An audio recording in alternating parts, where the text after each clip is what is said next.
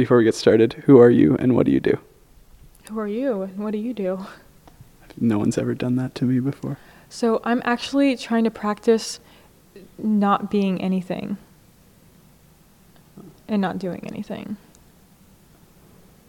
So I almost feel like this is a trick question that you just asked me that, because I feel like that's been my meditation. Springing off of that, let's talk about the now age. All right. So you have this like very complex manifesto of sorts online.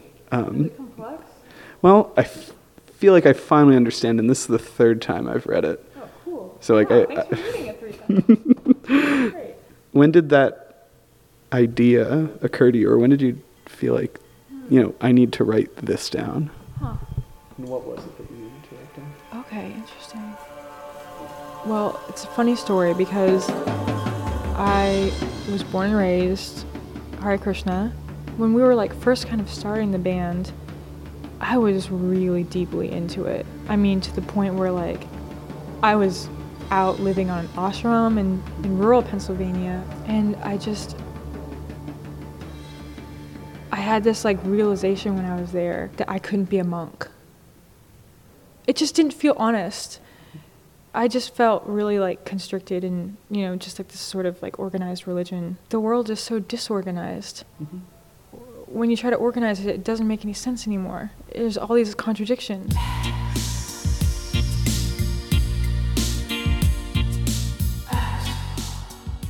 I remember it was in Paris. We were like on tour. Me and my boyfriend of 7 years were like in the process of breaking up, and I wasn't feeling connected with this religion.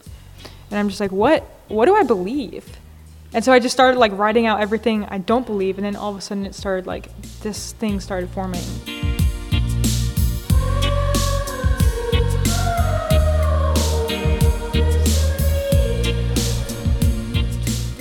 There's like this intense like spiritual element to what you're doing. How does that interact with financial realities of being a musician living in Brooklyn in 2015? Well, it's pretty simple, really. We make a 6-digit salary a year, but all of the digits are zeros.